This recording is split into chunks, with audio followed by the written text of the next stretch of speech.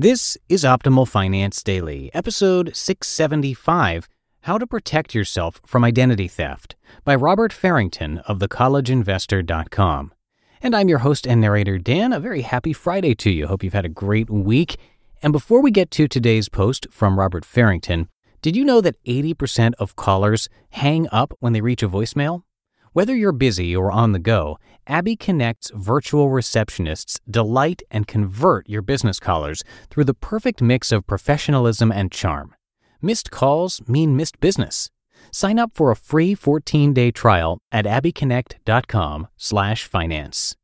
But for now, let's get to today's post and start optimizing your life.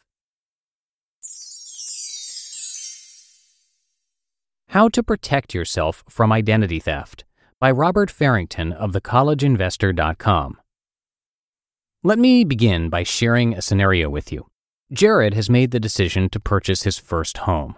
He has excellent credit, so he has no concerns with obtaining a loan for his house. Jared applies for the loan only to be rejected by the bank. He's a little confused, so he pulls his credit report for review. Upon review, Jared notices numerous credit inquiries and credit cards that he never had. He has been a victim of identity theft, and Jared is facing a lot of time and effort to restore his credit. Or another example that I've been seeing a lot on our Common IRS Questions page. You go to submit your tax return and see your tax refund is delayed. You call to find out why and learn that someone else filed a tax return with your name and SSN on it already. Now you have to wait over 9 weeks to get it resolved with the IRS and deal with the headache of having your identity stolen. Or in my case, I ordered a box of checks and they never arrived. I started seeing checks being written at retail stores. I had to call my bank, cancel my checking account and get it changed, and then file a police report. It took months to get the transactions disputed, and it was a real headache. Identity theft is sadly common. Identity theft is one of the worst things that can happen to a person, and yet it is becoming more and more common.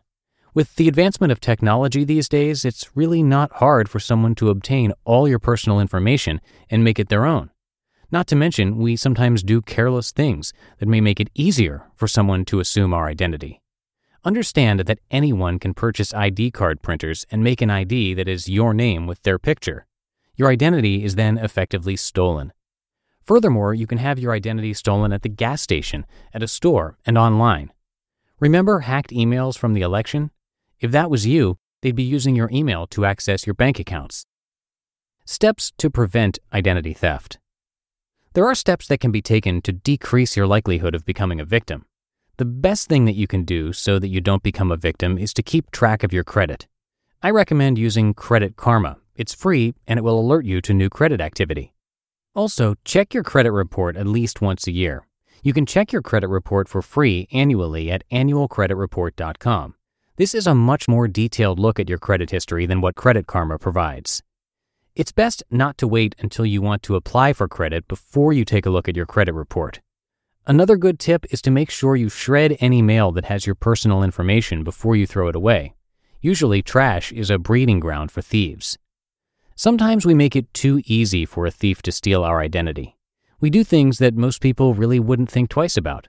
One culprit is none other than social network sites. When you fill out the information in the section labeled Info, About Me, etc., it contains key information for a thief to use. Information such as birthplace or hometown, date of birth, high school attended, etc. are items typically asked for security questions. Keep that in mind the next time you log onto your social network page. Finally, when doing any type of online banking or even social media, use two-factor authentication.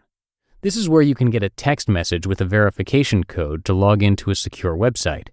The benefit of this is it requires you, or your phone at least, to be present to access your information. If someone does steal your email and maybe guesses your password, they still can't access your information.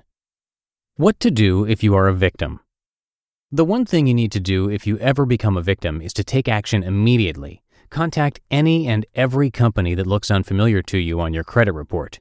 You have many rights as an identity theft victim, and it is your job to become familiar with them. It is important to research as much as possible about options that are available to you. It's also important to file a police report. This report will be useful as you petition all of the fraudulent charges or other things the identity thief may have done. Unfortunately, becoming an identity theft victim can happen even if you do everything right. However, taking the necessary precautions can significantly decrease your chances. The important thing is to be aware, keep up with information on your credit report. Don't be so quick to volunteer personal information about yourself. A little precaution can go a long way. Pointers to avoid identity theft. Keep track of your credit. Check your credit report periodically. Don't volunteer personal information on social networking sites. Shred any mail that has personal information before you throw it away. And be aware. It's not being paranoid, just staying informed.